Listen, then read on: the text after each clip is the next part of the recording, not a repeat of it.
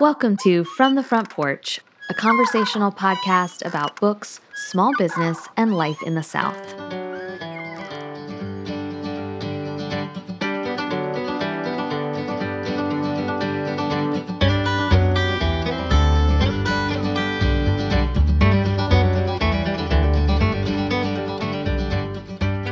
It doesn't hurt to spend your life with people who see what's great about you in a way that you maybe never would have on your own. The people we love help teach us who we are. Katherine Center, The Bodyguard. I'm Annie Jones, owner of The Bookshelf, an independent bookstore in beautiful downtown Thomasville, Georgia. And this week, I'm recapping the books I read in March.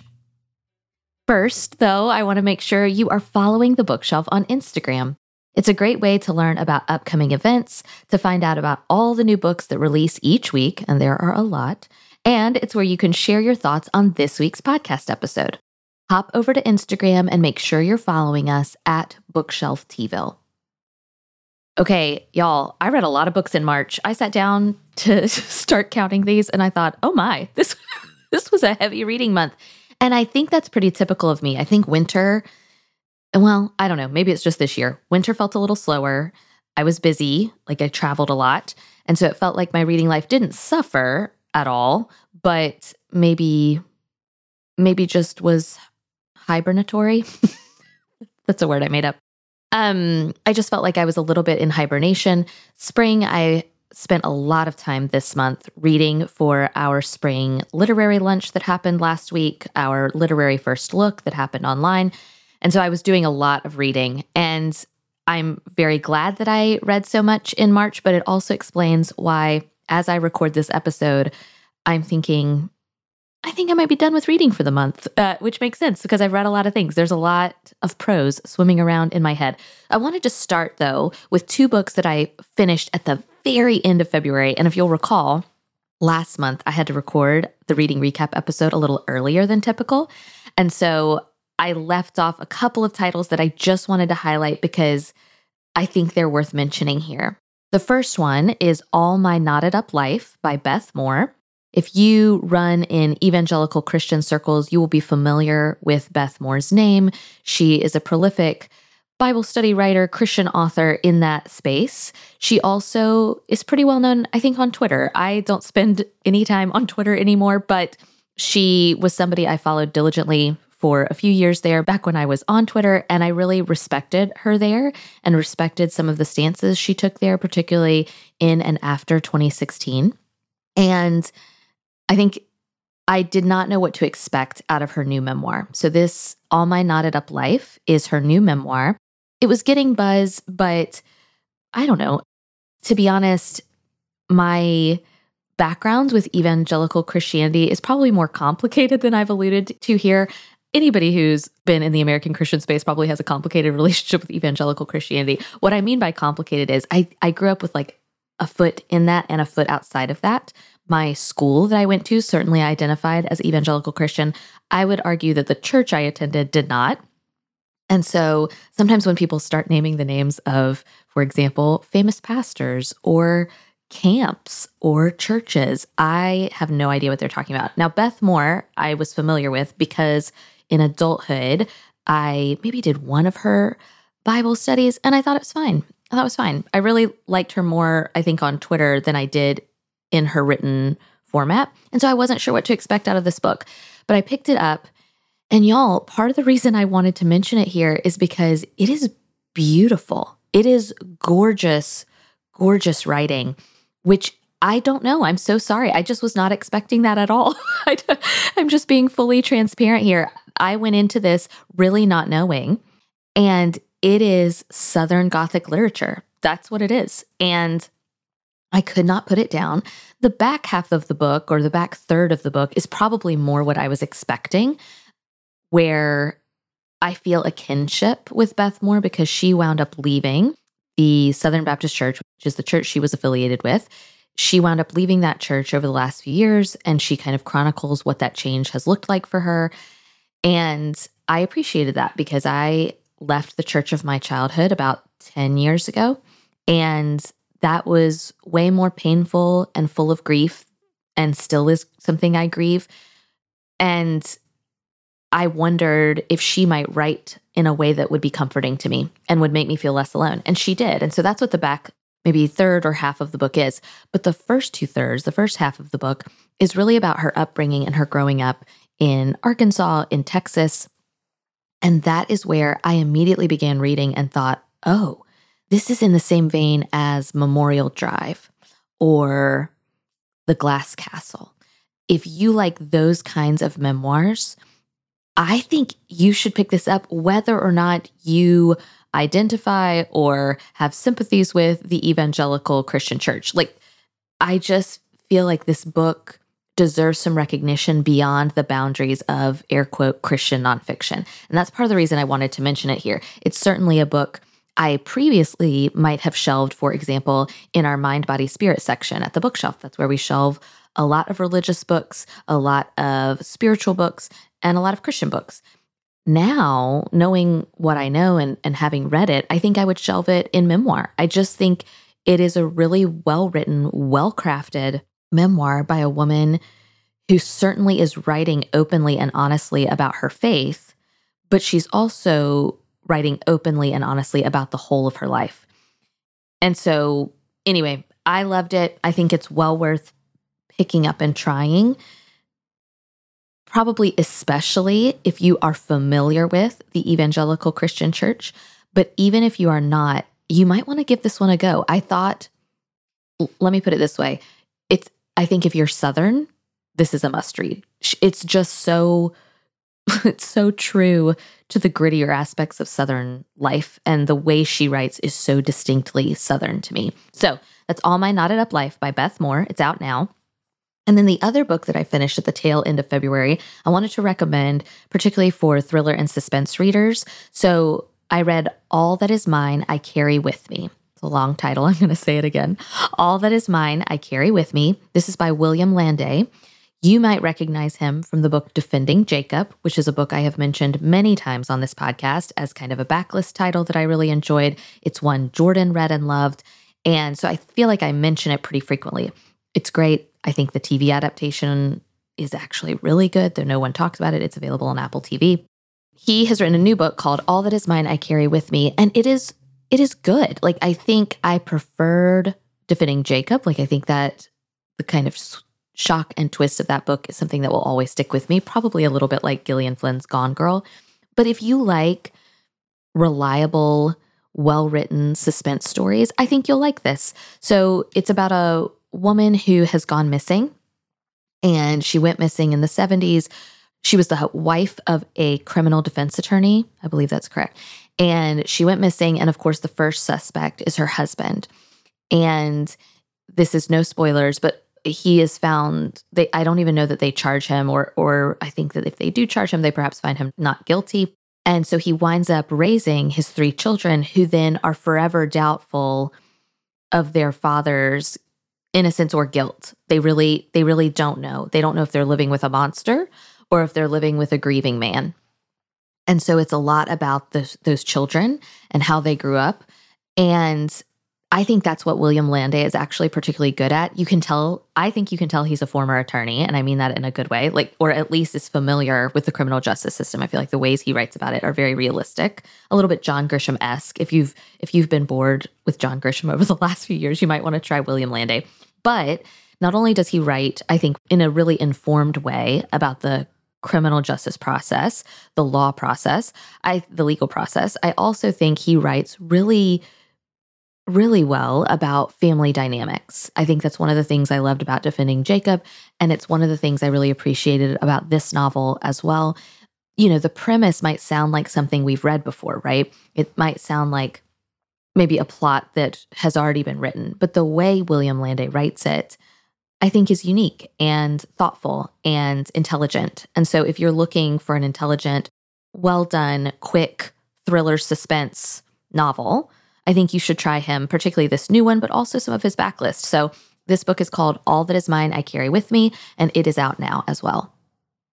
Okay, now to my official March reading list. The first book I officially finished in March was If We're Being Honest. This is a debut novel by author Kat Shook.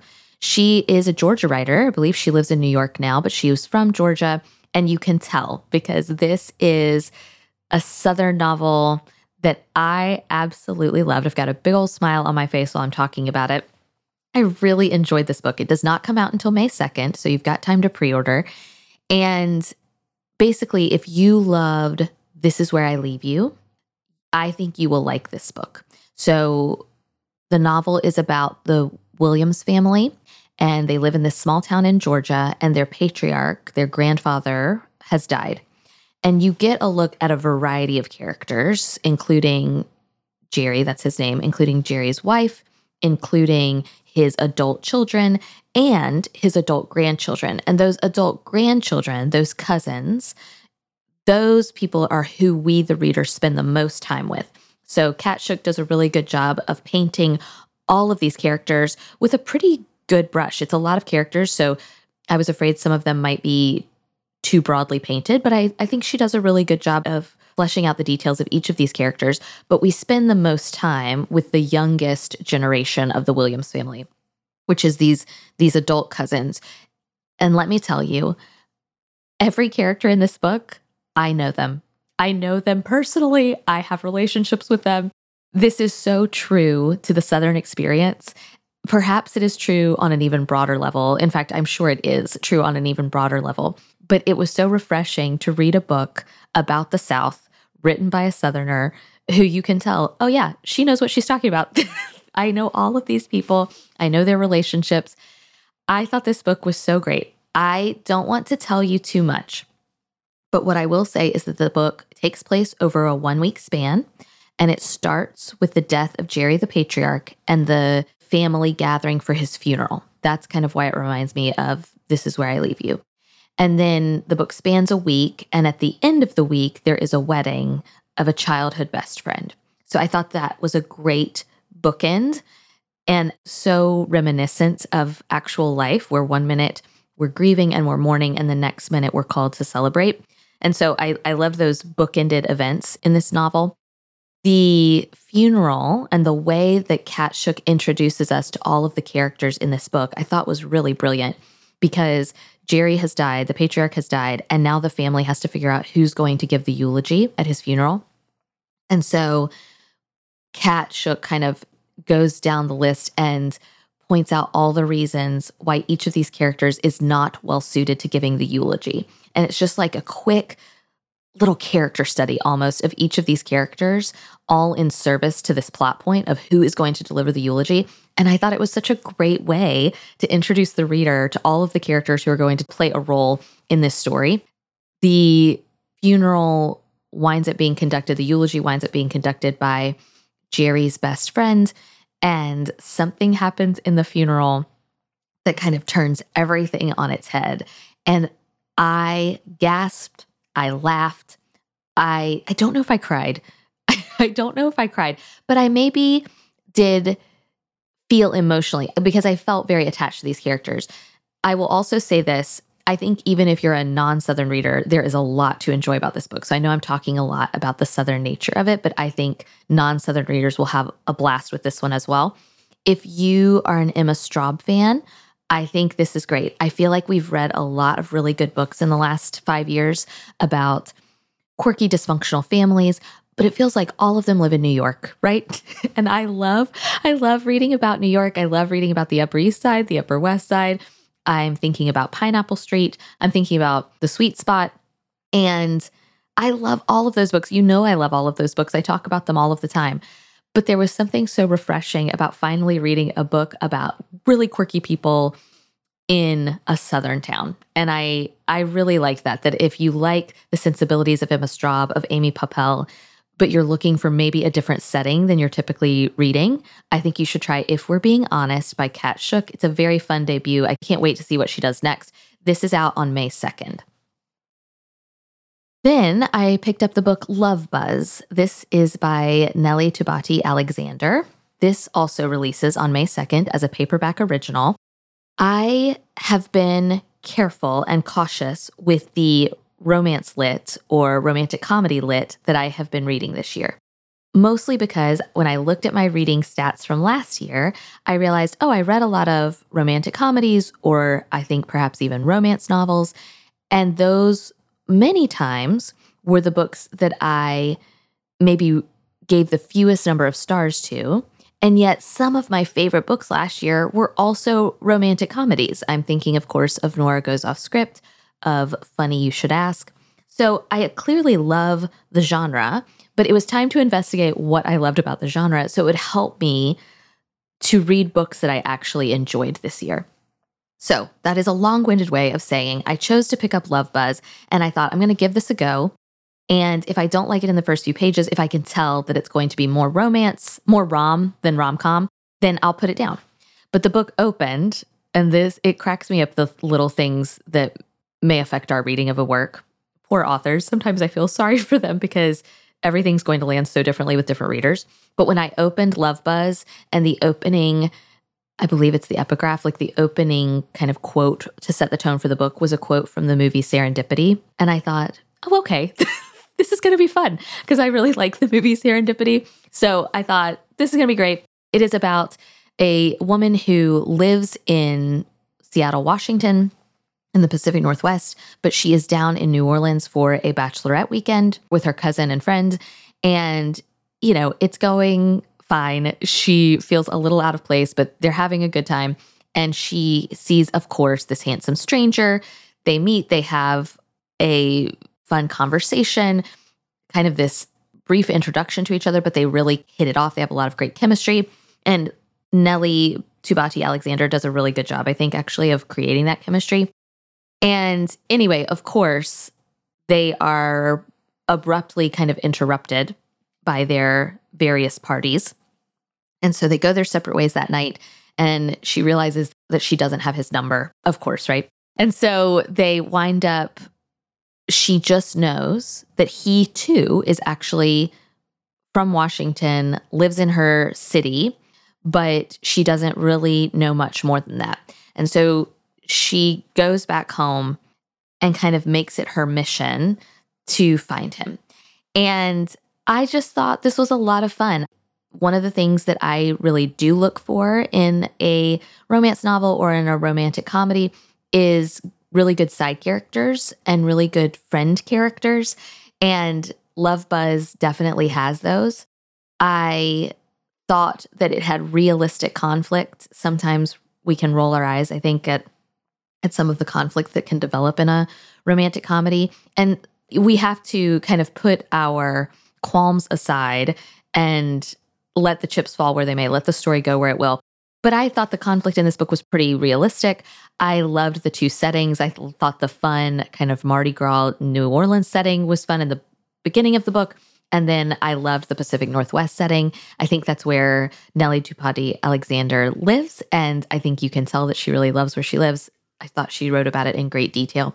So if you are looking for a good romance novel and something maybe different from Emily Henry, I think we all love Emily Henry, but if you're looking for something a little bit different, I think you'll like this story about Serena. That's our protagonist name. I'm not sure if I mentioned that. Serena and her love story with Julian. I thought it was really enjoyable, particularly that serendipity quote that kind of sets the tone for the novel. It is very much in line with the rest of the book. So if you love the movie Serendipity, I do think you will really enjoy this book. It feels like it's kind of playing homage to that. So that is Love Buzz by Nellie Tubati Alexander, out on paperback on May 2nd. So it would be great for your summer beach reads as well. Then I picked up This Bird Has Flown. That's by Susanna Hoffs. Good luck not having that song stuck in your head for the rest of the day. Susanna Hoffs, you probably already know, you may already know, was a singer in the Bangles. Is a singer in the Bangles? She is alive. Are the Bangles still together? Yes, I actually believe that they do still tour. So anyway, that is where you might recognize the name Susanna Hoffs. She has now written a book that is enjoyable, particularly if you liked, I'm thinking Bridget Jones' Diary, and this is going to sound weird, but it's the publisher marketing, and I actually agree with it. It's Bridget Jones' Diary meets Jane Eyre, which may be why I struggled with it a little bit, because as many of you listeners know, I've not read Jane Eyre. Please don't come for me. I probably will read it one day. I really hesitate to say this, but I have seen the musical Jane Eyre. And so I am very familiar with the plot of Jane Eyre. I do not know that it is for me. And that is part of the reason I have put off reading it, because I really don't want to read a classic and just absolutely hate it. And so I've just been putting it off. Please don't come for me. Please don't try to convince me to read it. I definitely, especially if Hunter and I get to read it one day together, I definitely would be open to it. It is one of Olivia's favorite novels. I'm very respectful of it, but it is not a book that I have naturally gravitated toward, partly because I'm familiar with the story and I've got some questions.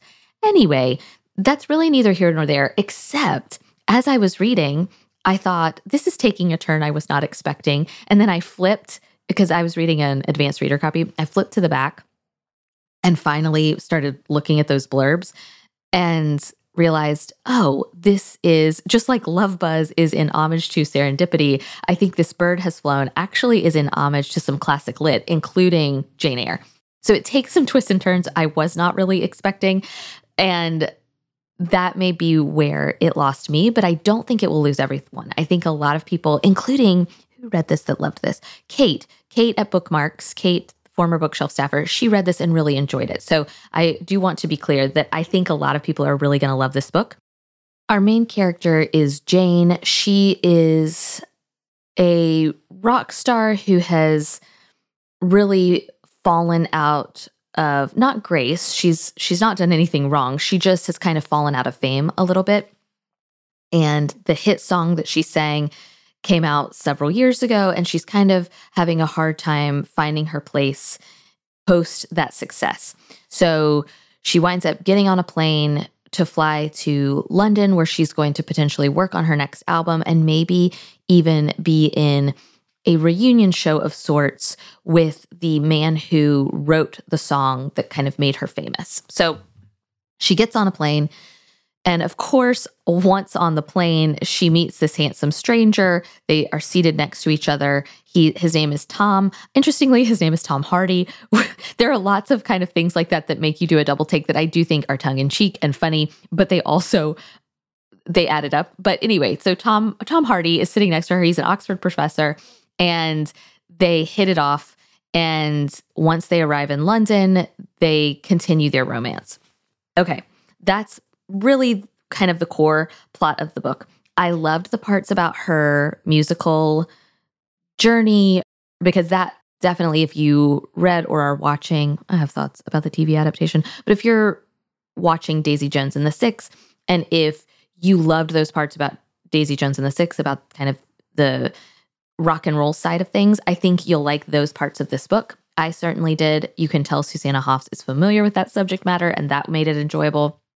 If you like steamy romance, this is also going to be for you. So again, this is where I'm noticing patterns in my reading behavior and in my reading taste, where I'm like, oh, I think that is just something I don't particularly enjoy, but I think other readers really will. So if you like steamy romance, and if you like some of the plot points and intricacies of Jane Eyre, I think you should try this. And I know that might sound a little odd that this book by a member of the Bengals is inspired by Jane Eyre, but her author's note or her acknowledgments in the back really are quite charming. And she talks about how being a reader has shaped her life. And so I certainly loved that, and it made me appreciate the book even more. So this book is a love story to music, but it's also a steamy romance-esque novel. And then there are some really great side characters as well in her friendships and in her fellow musicians. I liked this one. I suspect other people will love it. And I do think it would be good for spring and summer reading. This one releases on April 4th.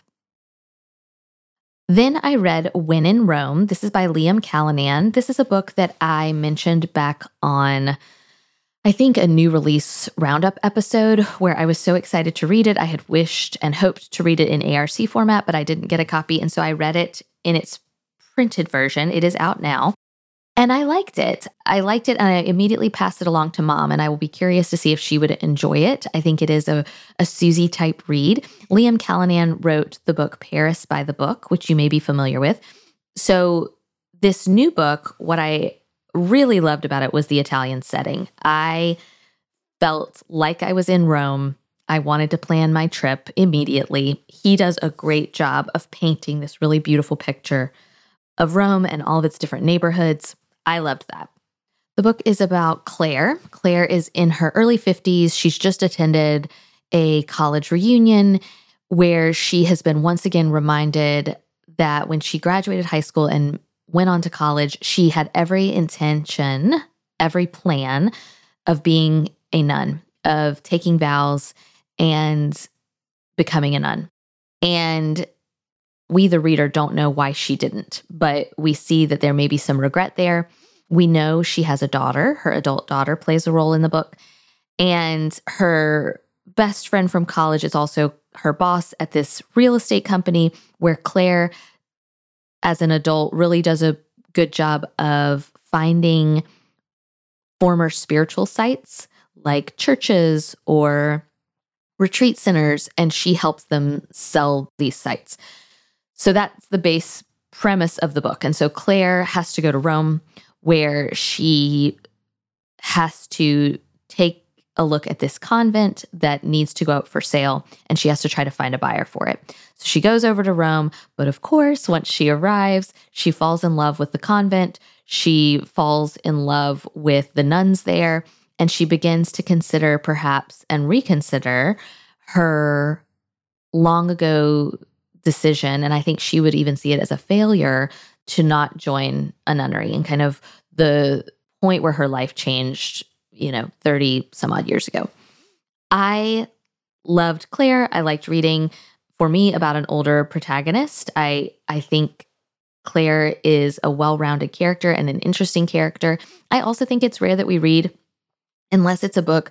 I think that's one of the reasons I loved Matrix by Lauren Groff. I think unless a book is explicitly, quote, Christian, like we were talking about the Beth Moore book earlier, I'm not sure we always get a look at people of faith who are interesting and well-rounded, and faith is just part of their life and it shapes who they are and it's part of their character. And so I really liked that for Claire, that's part of who she is. It's not who her daughter is. It's not who her best friend is. She doesn't force those beliefs on other people, but it is a big part of her life, even though she chose not to enter a convent when she was in her early 20s. So I liked that part. I thought the writing was fine. And I think for me, if we're talking star ratings, I think I gave this one about a 3.5 or so. Like, it was enjoyable. I finished it. My favorite parts were about the city of Rome and just the beauty of it. I think it would be well worth reading just for that. And then I also really liked Claire, and I liked how she thought about things. Once she gets over to Rome and she starts befriending these nuns and investigating and kind of caring for this convent and trying to figure out if it's sellable, we also realize that Claire has a love interest, or had a love interest, when she was in college, and is he going to play a role in her adult life? And so I thought that was kind of sweet and fun as well. I think my mom will really like this. So if you are a Susie reader, I think you might want to try picking this up if you're a Susie or a Nancy reader. But I liked it. It's called When in Rome by Liam Callanan. Next, I picked up Papered Names. This is by Susie Luo. This comes out on April 11th. It is a debut novel, and it is fabulous. It is fantastic. I loved this book. It is told, as so many books are. We've talked about it before. I have a feeling we're going to talk about it again. But like a lot of books this year, it's told from 3 perspectives, 3 different voices. One is the voice of Tony. He, to me, is kind of our main character, our main protagonist. Tony is a man who's immigrated from China. He was an engineer there, and he's brought his family to America, where he has now become a Manhattan doorman. Then the story is also narrated and told by his daughter, Tammy, and a young, white, handsome man who happens to live in the building that Tony is the doorman for. And so that's Oliver. So Tony, Tammy, and Oliver kind of take us through this story.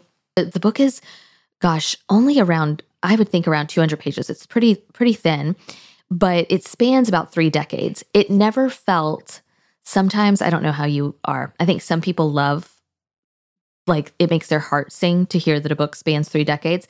My heart sings a little bit less when I hear something like that, because words like epic make me wary.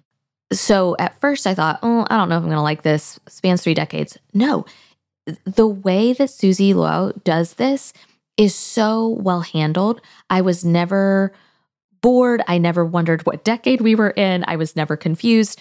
She handles it so deftly that I barely noticed we were traversing decades. I thought it was so smart and well crafted. This is her debut, which I was infuriated and charmed by.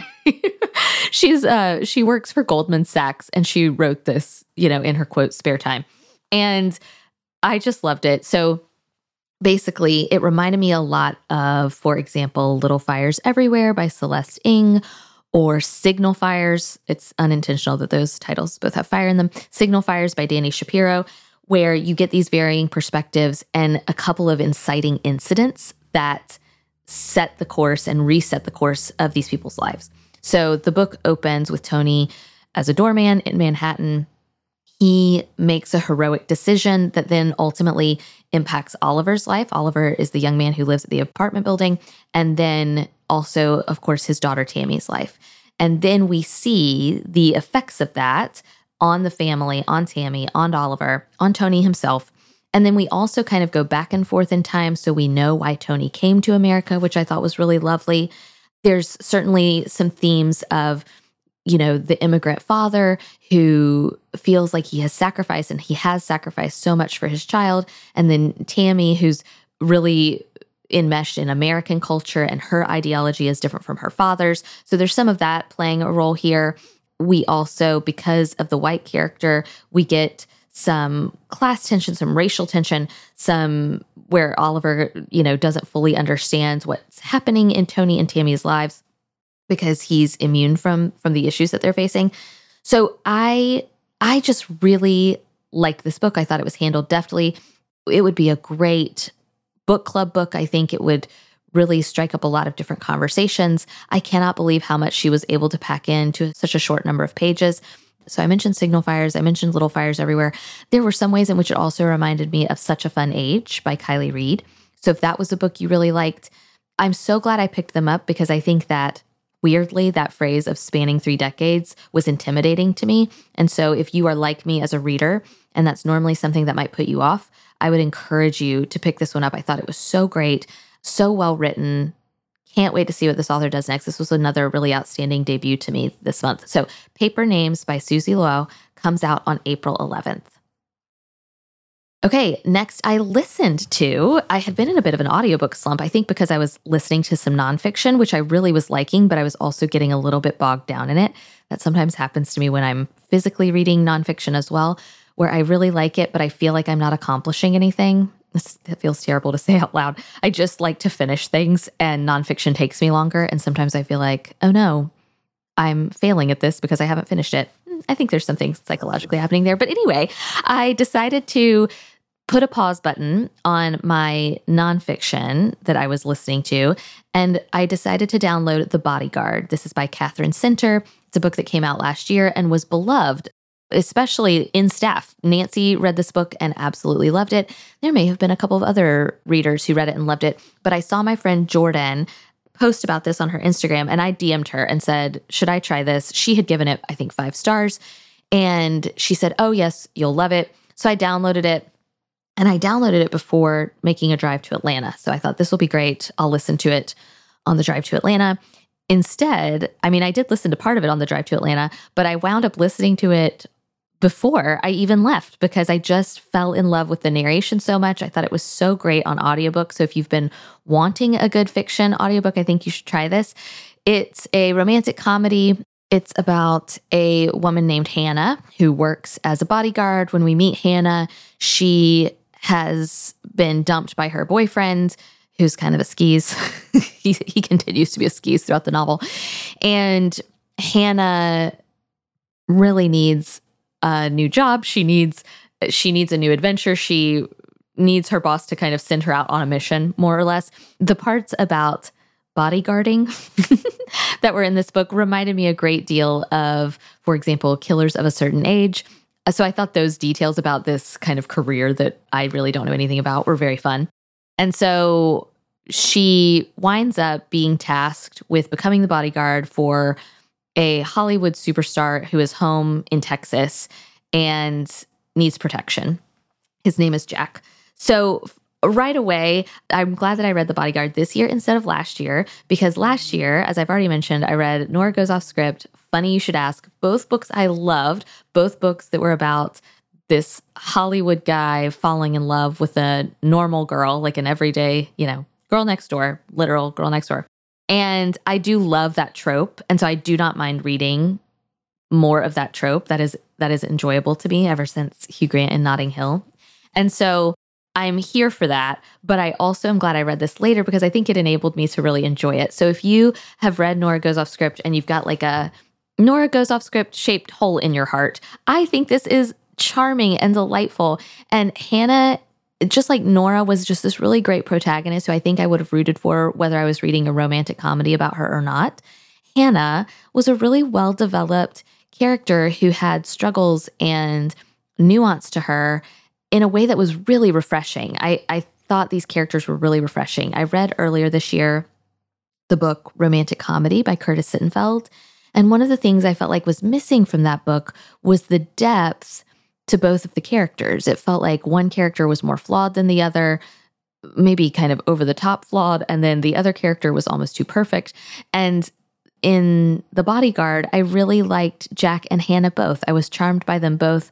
I thoroughly enjoyed reading about them. The Texas ranch setting was fun. And I'm so glad this was recommended to me. And for me, it wound up becoming a 5-star book as well. I really liked it. And I thought the audiobook in particular was great. So if you've been looking for a good audiobook, I think this one would be worth trying. The Bodyguard by Catherine Center. It's out now. Then I picked up Pomegranate. This is by Helen Elaine Lee. Helen Elaine Lee has written books before, but this is her first book in about 20 years. It's about Renita. Renita Atwater has just been released from prison where she spent 4 years for opiate possession. And she is now out of prison and desperate to get her kids back. She lost custody of her children and is trying to get custody back. And the book goes back and forth between Renita's first-person perspective, leaving prison and trying to build a new life for herself and kind of rebuild the life she lost. And then it goes back in time and we get Renita in the third person, finding out how she became addicted to drugs, how she wound up in prison, things that saved her in prison, including her relationship with a woman who really kind of opened her eyes. And I immediately fell in love with Renita and just wanted desperately to root for Renita. She is a character worth rooting for. And when I read the acknowledgments in the back of the book, I wondered, as I had been reading, I wondered what relationship Helen Lee had with the prison system. And it looks like she had done a lot of work in the prison system, maybe doing even writing workshops or things like that in these women's prisons facilities. And so I thought she brought such an authentic hand to that part of the storytelling. I really appreciated it. I felt like I was learning something while also rooting for and caring for this fictional character.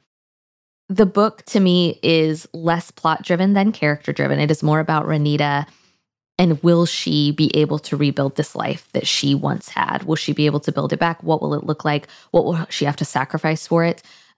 Will she earn the respect and trust of her children back?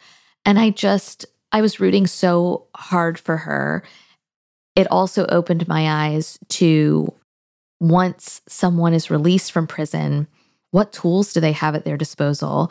What have they done without over the last few years that now they have to kind of get back? Like I said, I felt like I was learning something. I felt like my eyes were being opened to something that previously I did not know.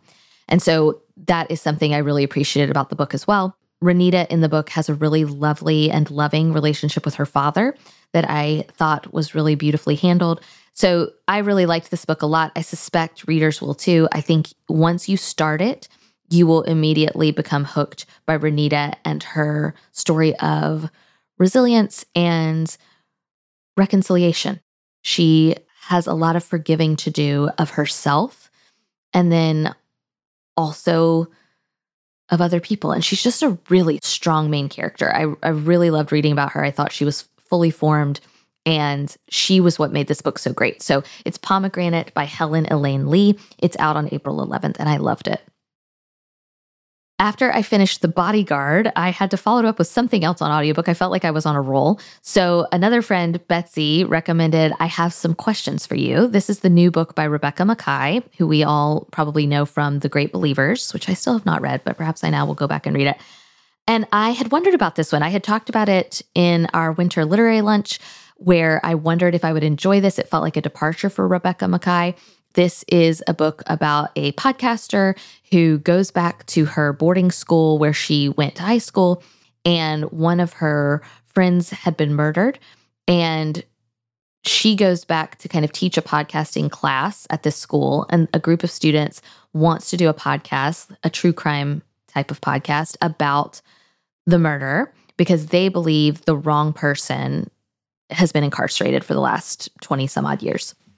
So already lots of things I like, right? True crime, a critique of true crime, boarding school, even podcasting. I don't always love reading books about podcasting, but I do think that that's becoming more prevalent. So anyway, all things that I really like. Julia Whelan narrates the audiobook, and at first I wasn't sure I was going to be able to handle the audiobook. I think audiobooks, I feel like I just teeter on the edge of loving or hating an audiobook, and it's nobody's fault but mine. I just feel like if it's too performative, it's too much for me. And then if it's not performative enough, I'm bored. And so anyway, at first I wasn't sure how this one was going to be, but Julia Whelan does a great job. And I wound up really, really liking the narration. So listened to this one, and I liked the audiobook experience quite a bit. My friend Betsy said this was like a fictional version of We Keep the Dead Close, and I totally see what she meant. I loved, by the way, the book We Keep the Dead Close. If that's a nonfiction book you're interested in investigating, it is fantastic. But I thought Betsy was right. I thought that was a great comp title. I loved the suspense and boarding school elements of this book. I do think Rebecca Makkai was trying to do a lot of cultural commentary. Some of it hit, some of it felt slightly outdated, because I think that's the price we pay when we write about cultural commentary, because the culture changes on a dime. And so things that might have felt really relevant while she was writing it felt a little, not less relevant, but maybe not quite as timely as they were in the book. I think she makes up for that by some of the book taking place in the recent past. And so I think that's supposed to kind of help it not feel totally outdated. But some of the cultural commentary I felt like was just a little bit on the nose, for lack of a better term. However, great writing, great plot, well-paced. I thought it was really well-paced. I think you come for the mystery, suspense, thriller, and that's what you wind up staying for. I mean, that's how it felt to me. Maybe thriller is too strong a word. It didn't read completely like a thriller to me, but very suspenseful, and very much you wanted to know what happens. You wanted to know if these young Gen Z podcasters were going to be able to turn the tide for the guy who was in prison. Also, is this reliable? Maybe the guy in prison is the right guy. And so I thought all of that was really well handled and fascinating, and made up for the fact that maybe some of the cultural components I did not like as much. Maybe some of those cultural critiques, I just felt like occasionally I felt like I was being beaten over the head with it. But that's okay, because it wound up being a really great book, and I really wound up enjoying it. So that's I Have Some Questions for You by Rebecca Makkai, particularly good on audiobook, but I've had friends who've read the physical copy as well. And a lot of people are reading this right now and enjoying it. So I don't think I'm the only one there. Okay, next I picked up what will be one of my favorite books of the year, Hello Beautiful by Ann Napolitano. I had a lot of people ask me on Instagram and DM me and say, have you read this? I've seen a lot of buzz. I had not read it until it released. We did not receive an ARC, and I don't read digitally, and so I was patiently waiting, just like all of you. I liked Ann Napolitano's previous book, Dear Edward. I liked it a lot. It was a book my mom and I both read and enjoyed. But this book I loved. So I liked Dear Edward. I thought it was good. This book feels like the book she was meant to write. I also want you to know, you may or may not know this about me if you've listened to the podcast a long time, I can be hype averse. And so I trust some celebrity readers. You've heard me talk about Jenna Bush Hager. I typically trust Oprah. Who doesn't trust Oprah? But when I found out this was Oprah's next book club pick, I was a little surprised, I think. And I wondered why. I don't know fully why, but I wondered. I was like, well, I wonder if this is going to be any good. And then, I mean, I knew it was going to be good. I like Ann Napolitano, but I also think I was hearing this kind of description of, oh, it's Little Women. It's a Little Women retelling. And I thought, oh, that's interesting. I've read some Little Women retellings. I don't know that I need them. And so I don't know. I was hesitant, but whatever. When it came in the store, I was like, I need to read it, especially now that it's an Oprah pick. Somebody on staff needs to read this. I like Ann Napolitano. Let me try. I could not put this down. I absolutely could not put this down. Wound up downloading the audiobook so I could supplement. So when I had to put the book down to go to a meeting, I downloaded the audiobook so that I could listen to it while I drove to the meeting. I don't think the audiobook is as good, by the way. So if you're trying to decide between audiobook reading or physical reading, I personally prefer the physical format of this book. I love this book so much, and I think I'm here to represent, if you also are hype averse, please read this anyway. Please read this even if you are hype averse. I loved this so much, and I think certainly we can see the inspiration of Little Women and of Alcott, but really, and I don't know how else to say this except by page 50 or 100, you don't really care about the Little Women of it all because you're too invested in the Padavano family. I love the March family, you know I do, but this isn't Little Women. This is about the Padavanos, and it's really about a young man named William. And William is who I love the most. I think he is supposed to be a Laurie type of stand-in, but again, Hello Beautiful is not a Little Women retelling. It is about the Padavano sisters. They live in Chicago. This is not, though, where I kept looking at first for which sister is this supposed to be? Is this Jo? Is this Beth? And I think Ann Napolitano knew we were going to do that. And so she kind of nips it pretty quickly and references Little Women. And then it's like she frees the reader to let these people be who they're supposed to be and to kind of let go of some of the Little Women similarities. William, though, I do think is supposed to be a Laurie type of figure. He is raised by parents who are deeply broken and grieving. And so I'm using air quotes, but you can't see them. He's raised by them pretty loosely. He kind of raises himself. And he is very tall and winds up becoming this great basketball player who goes to Northwestern University to pursue basketball. And that is where he meets the Padavano sisters. Look, did I know this book was about basketball? I did not. Is it about basketball? Yes, it's just as much about basketball as it is about Little Women. I don't know why we're not talking about it. Maybe because we think that would be a turnoff, but it is not, especially right now. It's really fun to be reading about basketball during basketball season, during the NCAA finals. So I loved those aspects of the book. I loved that aspect of William's character. I loved the sports writing is limited. This book isn't, now I'm backtracking. This book isn't about basketball. Everybody calm down. But it is certainly paying respect to a really great sport, I think. And basketball plays a very large role in who William is and who he becomes.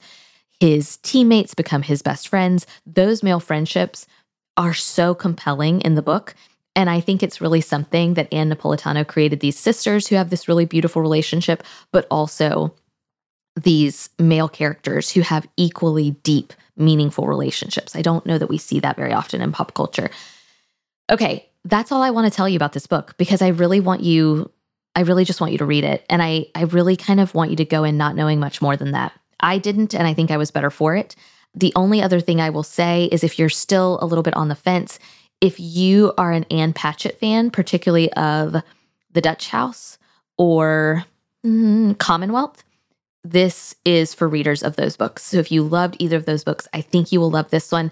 I had a customer in store this week tell me this is the first novel in a long time where by page 50, I was just completely enmeshed in this story. And that is how I felt too. So Hello Beautiful by Ann Napolitano, very much worth the hype.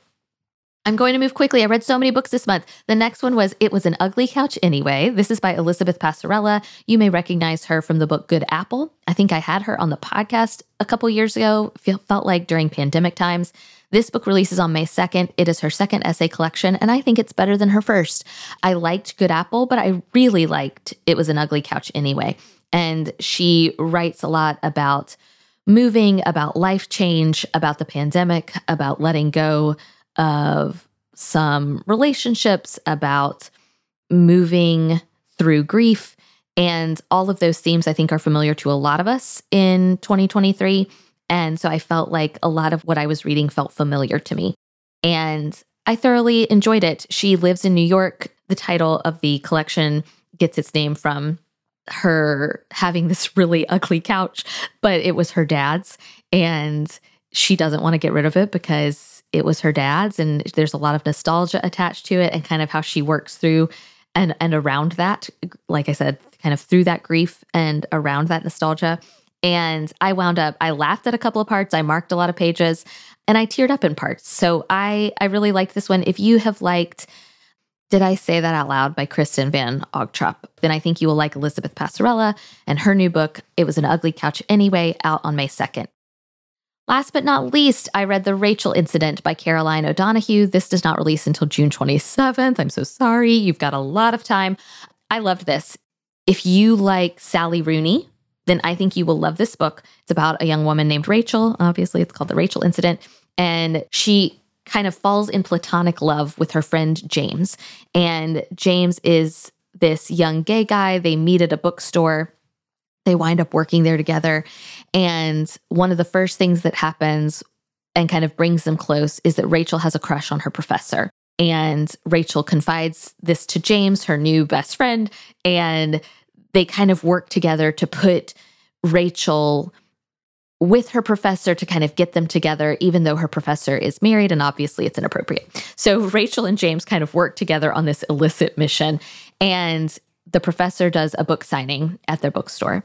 And Rachel is tentative. She's not really sure she wants anything to happen now that it's actually potentially happening. She's kind of excited, but also terrified. And anyway, she's restocking books and she walks into the stockroom. This is no spoilers, but she walks in and she sees her professor and James making out. And the plot unfolds from there. So we get Rachel and James. Their friendship is really wonderful to read about. We are being introduced to all of this story by Rachel at an older age. So she's kind of looking back on her early and mid-20s and the people she met and the relationships that she had and how this relationship with James and this incident with the professor kind of changed their lives forever. Oh, I thought it was so smart. It took turns I wasn't expecting. I really loved the relationship. To me, the relationship at the heart of the book is between Rachel and James. And I loved their friendship together. I liked reading about bookstores. I liked reading about Ireland. It's very Irish. And I really loved it. And I think readers are really going to love it too. So that it is The Rachel Incident by Caroline O'Donoghue. I'm so sorry it does not come out until June 27th, but go ahead and put it on your radar because it's fantastic. Ooh, and those are the books I read in March. Maybe too many. As usual, with our reading recap episodes, we are offering a reading recap bundle for this month. Our March reading recap bundle is $76. It includes All My Knotted Up Life. That's the Southern Gothic memoir by Beth Moore. I Have Some Questions for You. That's the Rebecca Makkai. And Hello Beautiful, the new book by Ann Napolitano. You can find more details and the March bundle online through the link in our show notes, or just go to bookshelfthomasville.com and type today's episode number, that's 418, in the search bar. This week, what I'm reading is brought to you by the 102nd Annual Rose Show and Festival here in Thomasville, Georgia. Come visit us for the weekend of April 28th through 29th and experience the flowers, fun, food, and shopping in beautiful Thomasville. Plan your visit at thomasvillega.com. Perhaps you are wondering what exactly a rose show and festival is, which I would love to explain to you because I am not sure I fully knew until finally last year I had the opportunity to step outside the bookshelf doors and experience some of what goes on at Rose Show and Festival. So our downtown is filled with different tents that are filled with roses and orchids and all kind of beautiful flowers that have been grown locally and regionally. So it's a flower show in some case, as it says, rose show. And so I was able to walk through the rose tent, which is down near the bookshelf, the orchid tent, and everything is just so beautiful. And the craft and care and curation, the time that is spent growing these beautiful plants, it was not lost on me. And it was such a joy to kind of walk through these tents. There's also a street dance on the Saturday night of Rose Show. There is a parade. I got to be a judge for the Rose Show parade last year. It was so fun. So there's all kinds of festivities, even if walking through beautiful tents filled with gorgeous flowers is not your thing. There are lots of other things going on in downtown Thomasville that weekend. It's just a really celebratory atmosphere. There's a car show, there's the street dance, there's the parade. There's all kinds of things for people in your entire family. I think that's what makes Rose Show and Festival so special, is there's kind of something for everybody. So I hope you will join us for Rose Show and Festival. This week, I'm reading Jayber Crow by Wendell Berry. Thank you again to our sponsor, the 102nd Annual Rose Show and Festival here in Thomasville, Georgia. Plan your upcoming visit at thomasvillega.com.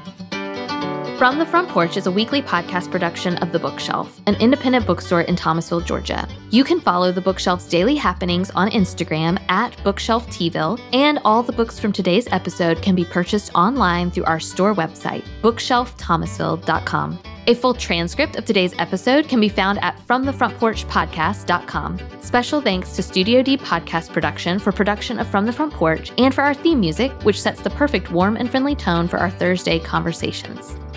Our executive producers of today's episode are Donna Hetchler, Cami Tidwell, Chantal C., Kate O'Connell, Nicole Marcy, Wendy Jenkins, Lori Johnson. Thank you all for your support of From the Front Porch. If you'd like to support From the Front Porch, please leave a review on Apple Podcasts. Your input helps us make the show even better and reach new listeners. All you have to do is open up the podcast app on your phone, look for From the Front Porch, scroll down until you see Write a Review, and tell us what you think.